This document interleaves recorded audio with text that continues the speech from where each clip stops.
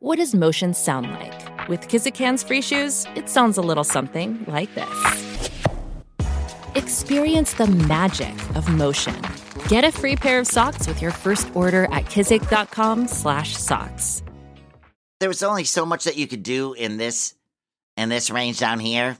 Wow, Gary. And then he started getting more excited and more up here. And just like, whoa. Welcome to SpongeBob Binge Pants, Nickelodeon's official podcast about all things SpongeBob. I'm Hector Navarro. And I'm Frankie Grande. Hello, everyone. Welcome to the Part 1 season finale of SpongeBob Binge Pants. And in this first part, we are talking to the SpongeBob SquarePants himself, Mr. Tom Kenny. And this is a fantastic conversation. Tom talks about his experiences on Rocko's Modern Life.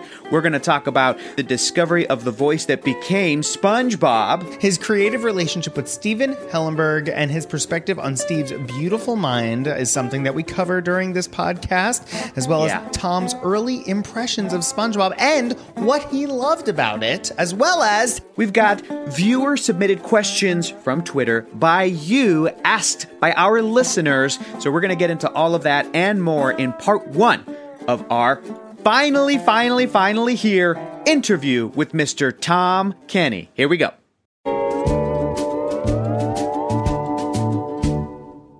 The cool thing is, Tom, I had an opportunity to interview you years ago for the Nickelodeon Animation Podcast. On that show, you were telling me the story about how you auditioned for Saturday Night Live and almost got cast on the show, but ended up not getting it, and how that led you to SpongeBob. And before SpongeBob, you were Heifer on Rocko's Modern Life, and that show also had talent like Steven Hillenburg, Mr. Lawrence, Derek Dryman. They were all working on it and more. So, first question, how did you go from Rocko to SpongeBob? The Saturday Night Live blow didn't directly lead to Rocko, but, I had been a stand-up and, was making a living at that and, pretty amazed that was even happening, and stand-up was everywhere right into the late 80s and early 90s. But I wanted to be a voiceover guy. That's the job that I really wanted since I was a kid. And I was loving stand-up, but I was kind of maybe ready for something else and maybe thinking this isn't 100% what I want, but maybe people don't get to do the job they 100% want. I got all these other comedian friends that are going, I would kill to be where you are. And I'm going, geez, how come I can't want what you're supposed to want? I'm not wanting whatever you're supposed to want, which is to have your stand-up character lead to a sitcom where it's like Tom Kenny in an all-new Where Are My Pants, or whatever. But it did kind of make me redouble my efforts at trying to break into voiceover, which I had tried a lot, and just it was hard to make inroads in it. I'd always audition. When I lived in San Francisco, there was a couple voiceover agencies, and I'd put on a nice little shirt and tie and walk around with my tape, knock on their door. What happened was through stand-up, Carlos Alazraqui, great stand-up, he had been cast as the voice of Rocko the Wallaby by Joe Murray in Joe Murray's upcoming Nicktoon series, Rocko's Modern Life.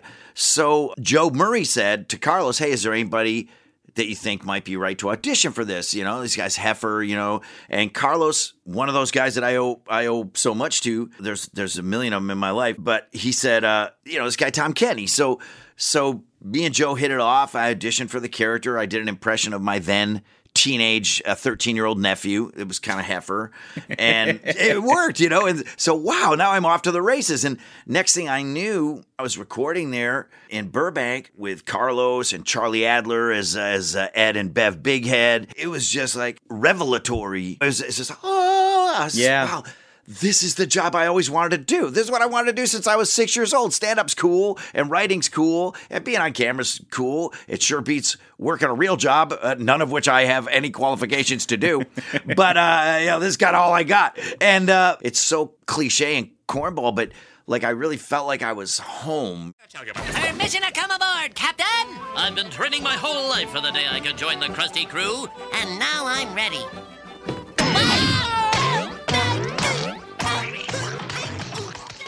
Like you said, Rocko is one of those petri dish shows where Joe Murray had such a great eye for talented, people who had a knack for this stuff that were just starting out. That he hired all these guys. He hired Hillenburg, and he hired Dryman, and he hired Nick Jennings and Robert Skull, and it was just amazing to be in that. And so lucky for me and such great timing because it was right at a time where creator-driven shows were a thing. Ren and Stimpy had paved the way, and then all these other shows. Rocco was able to ride that wave and be much different from Ren and Stimpy, but still Joe was the guy. It was very much his sensibility, his view of the world. Rocco was him. Joe was just amazing. He respected our humor, so he'd let us play around and do stuff, and sometimes it'd get in the show, and the writers were also great. Mr. Lawrence's tenure on Rocco's Modern Life. Wow, that's a big one for SpongeBob. So Rocco did lead directly to SpongeBob. Yeah. And that team of people was just incredible. Look what all those guys have done and worked on. It's pretty crazy that it was this one little Nickelodeon show. It was a pretty small pool. And SpongeBob is a small pool still. So fascinating. So wonderful. Here we see Bikini Bottom, teeming with life. Home of one of my favorite creatures, SpongeBob SquarePants. Yes, of course he lives in a pineapple, you silly. We've had so many guests on the show that have been in the world, and we've heard so many different versions of the beginning of this season of SpongeBob. And one of the things that we heard from one of our guests was that when you were working on Rocco, you did some crowd walla, and that Steven remembered a weird voice that you did from one of the walla scenes, and he asked if you would use that voice for SpongeBob. Is that true? Yeah, it is. There was a voice that I had heard somewhere else, and it was kind of fresh in my mind. It had just happened. I heard somebody talking. It was their real voice. And like us guys do, you just kind of collate that. Stand-ups and voiceover actors go, wow, I'm taking that. I'm taking that. I got to remember that. And then a lot of times you just mash stuff up. You go, hey, my uncle, and then that guy that I rode on the Greyhound bus with in 1986, and then this weird character actor from 1932. I'm going to mash them up, and maybe if I put them all together, it'll get me a gig. So it's all about getting the gig, even no matter how many shows you're on. Really, what you get addicted to is that adrenaline of like auditioning, and then they go, hey, you got it. Yes. Like that's why people are like, why do you still audition? Fagerbach is like, why do you work so hard, man? Just you got SpongeBob, just chill out. Like, I'm totally SpongeBob and he's totally Patrick in real life. Great. But yeah, that's whatever the question was. Yeah. No, so Steve, so I did that voice, and yeah, we were just doing crowd stuff, and yeah, I just did that guy, and Steve remembered it, like for me, it was kind of disposable, it was like, okay, that's done, that'll never come in handy again, but it made people laugh today, and Steve was amazing. I mean, the way his mind worked. That has been the running theme of Frank and I getting to do this show, and just like rewatching the first season and talking to all of you guys. The running theme, Tom, has been like Steven Hillenburg was this amazing, amazing guy who was the absolute perfect person to create this show and to collect everybody. And just so cool to hear it from literally every person we meet that he was just the guy. That's true, and that is who he was naturally. But he was also a learner, he also learned things. It's not just like, oh, I just naturally have all these abilities. Yep. It comes easy to me. He looked at Joe Murray and saw what Joe did. And Steve was the creative director on the show, I believe. And then when it came time for him to pitch his own show or the door opened for him, hey, if you got anything, show it to us. He had learned, his learning curve. We all had our learning curve on Rocco. And I think Steve saw what he would do the same and maybe a couple of things that maybe he would do differently, just because he's a different guy and SpongeBob was a slightly different sensibility.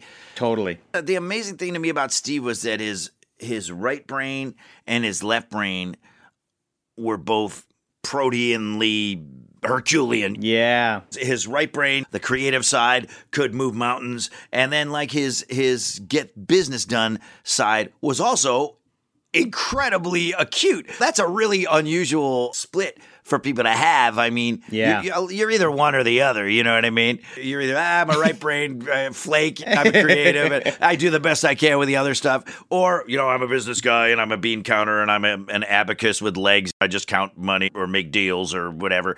And Steve was like, all of it. It's incredible. Steve and I hit it off on Rocco. Like, I could make him laugh, and I think he liked my sense of humor. And we would also talk about stuff, that wasn't cartoons and, whatever, politics and science and the real world and comedy and shows and just everything. The way you talk to somebody you click with. And then once Rocco ended, people kind of went their separate ways, and then Steve started pitching SpongeBob, and he called me in. And after that, we got very close. Squidward, wait! Now what? You dropped this little piece of paper. Yeah? So what? I just figured you probably want it back. What's the big deal? It's only garbage. Garbage? But Squidward, in the right hands, this paper is a gold mine of entertainment. A spectacular afternoon of underwater fun. A treasure trove of... Garbage. You got to remember, just remember that SpongeBob started with a guy drawing something on a little piece of paper. I love that. It ended with a guy saw something in his head and he drew it on a piece of paper. That's really where everything starts and where it all matters. It's all ideas. So respect your ideas. Don't poo-poo or shortchange your ideas. Kids don't think about it that way because they just see, cartoons. They think it just sprang out of Steve's head like Zeus or something. Yeah. Yeah, it's a lot of blood, sweat, and tears, and it all starts with an idea. When he had me over to his apartment to show me this thing that he was thinking of pitching, it was in that little box that he had. All of SpongeBob was contained in that little box in his desk. And he took it out. It's amazing. Yeah. I would say it's the Ark of the Covenant. Don't look at it, Marion. And it's beautiful. And I'm glad to hear that everybody else was acknowledging that and feeling the same as me. Because I guess why wouldn't they? It's Now, will you show me what's inside your secret box? No, SpongeBob. It's for me to know and for you to never find out. What was your first impression when you looked into the Ark? Did you see the next 20 plus years of your life ahead of you just flash in front of your eyes? Like, this is it. Yeah. Camera crashes into my eyes. Cut to me 50 years later. Like, I think this is going to work. I think this is going to work, Steven. This is great. Tom Kenny as Old Man Walker as SpongeBob. I didn't see the next 25 years of my life, but I did love it. I've always been a big cartooning fan. I don't draw myself, but a lot of my idols are cartoonists. A lot of my heroes have been cartoonists, like creative heroes. And so many of the guys that I worked with started out as cartoonists, not animators, Yes. Peter Hannon from Cat Dog was like a print cartoonist. Joe Murray was a print cartoonist. I always love that stuff. And when Steve showed me those graphics, it really was kind of revelatory. Like, you really did see it all. I think that's why it was such a great pitch, because I saw it and okay, there's his house. That's where he lives. That's how he dresses. That drawing of him eager to please and ready to roll and what do you need? That drawing set it all. And then there were the other characters, Squidward and Mr. Krabs and Sandy. They looked a little bit different, but not appreciably so. And the houses, the buildings, the architecture of Bikini Bottom, it was all there. Steve told me how Mr. Krabs was based on a real boss that he had at a restaurant job that he had worked. And I don't know that Squidward was based on anybody in particular, but just kind of an amalgam of all the naysayers and negative people that you run into in your life that are too, wow, brother, you're still doing that, and good luck with that. And, hometown people. And SpongeBob was a mix of people that Steve knew, and also comedy archetypes, the naive guy that hangs around with the even dumber guy. They drive everybody crazy with their positivity. Yeah, I mean, those are all really classic, never fail, been around for 500 years for a reason tropes. Yep. And he did something with those things and just turned him into something super different that kind of made people go, wow. Because I remember when we did the pilot, after we did the pilot and I had it on a little VHS tape, that Steve gave me, and I took it home and I showed it to my folks. And my folks could not be farther from show business. My dad was an accountant for an air conditioning company, and my mom was a housewife in Syracuse, New York. And my dad was never said this kind of stuff, but he looked at it and he said, I think that's really fun. I think that's really got a shot at making it. Aww. It made them laugh, Yeah, they loved it, And they were just, like I said, they couldn't be further. They weren't looking at it like development executives. They're just people that watched it. And that's what made SpongeBob hit, was just that visceral initial reaction of regular people watching it and going, for reasons I can't fully collate or articulate, I love this. Aye, Captain. One hydrodynamic spatula with port and starboard attachments, turbo drive, coming right up, sir. Carry on. We'll never see that lubber again. You're terrible. A hydro what?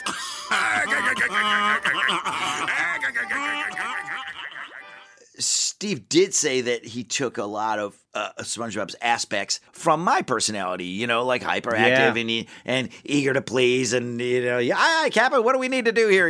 Along with a bunch of other stuff that he took from elsewhere. But I think one of the reasons that he picked me to voice SpongeBob was that he felt that I understood the character. When he showed me that stuff, I was like, I know this guy. And I loved, since I was a cartooning fan, like I was saying, I loved the graphics, and, it was kind of simultaneously classic and new. It looked like Looney Tunes, looked like 60s underground comics, looked like something also totally new and fresh. It really did jump off the paper in a way that a lot of pitches don't. I didn't see it lasting 25 years, but I could look at it in 2D on a piece of paper and totally picture what the show would look like, feel like. Like I could see the animated version of it when I looked at it on paper. And obviously other people could too, because I think that was the strength of the pitch, in his Bible. Okay, Patrick, it's all in the technique. First go like this, spin around, stop, double take 3 times. 1, 2, 3. Then pelvic thrust. Woo! Exclusively on Paramount Plus. Get ready Vámonos! to explore like never before. Swiper, no swiping! Oh, man! Swing into action. We need your help! Woohoo! Yay! With a girl who put adventure on the map. I don't think I can do it, Dora. I'll protect you, Boots. Together, we got this. Todos juntos! Yeah! Dora, the brand new series. Stream with your family now, exclusively on Paramount Plus.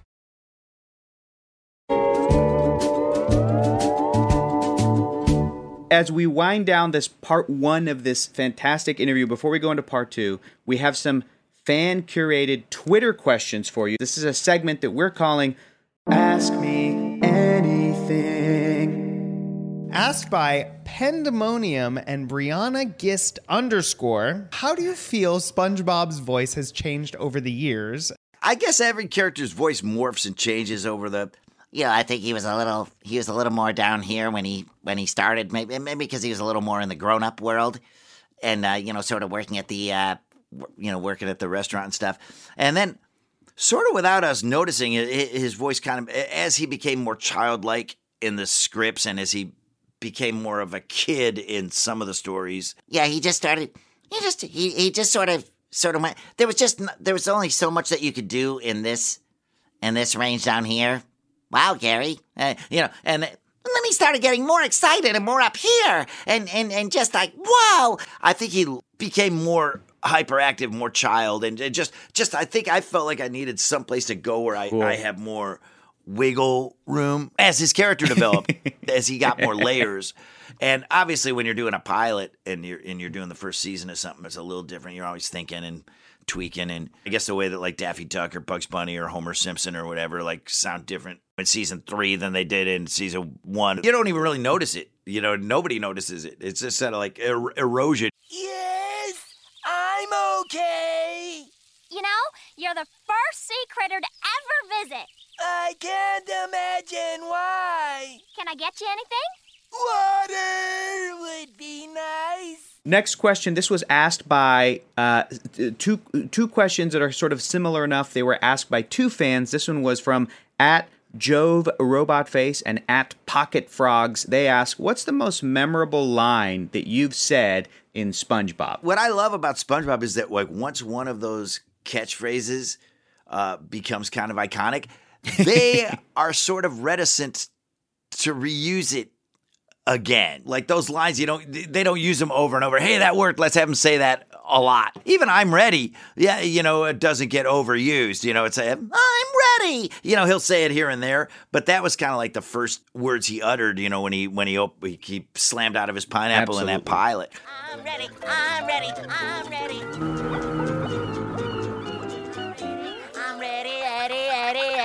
ready. I'm ready. But it's funny, the ones that people ask for are sometimes surprising. They'll come to you at a Comic-Con and they'll just go, my sister's favorite line is, "Are you feeling it now, Mr. Krabs?" And I go, "That's her favorite line?" And they go, "Yeah." So there's a lot of them. Could you say he was number one? It's like, wow, that's 20 seasons. That's your favorite line, and they're like, "Yeah, I love that."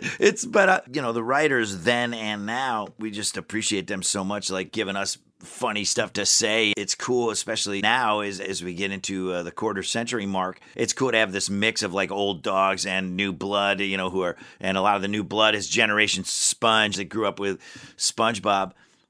I've just made up that Generation Sponge. I'm trying to make that a thing. It is pretty crazy. Like people that recognize you, I know what years they were born, more likely, which span of years they were born in. If they recognize me, it's because you were born between this year and that year. Most of my favorite lines are other people's lines on the show. Is mayonnaise an instrument? Is mayonnaise an instrument? No, Patrick, mayonnaise is not an instrument. This is a really obscure one, but Patchy the Pirate in one of the earlier appearances, Potty the parrot, the marionette parrot, is bugging him.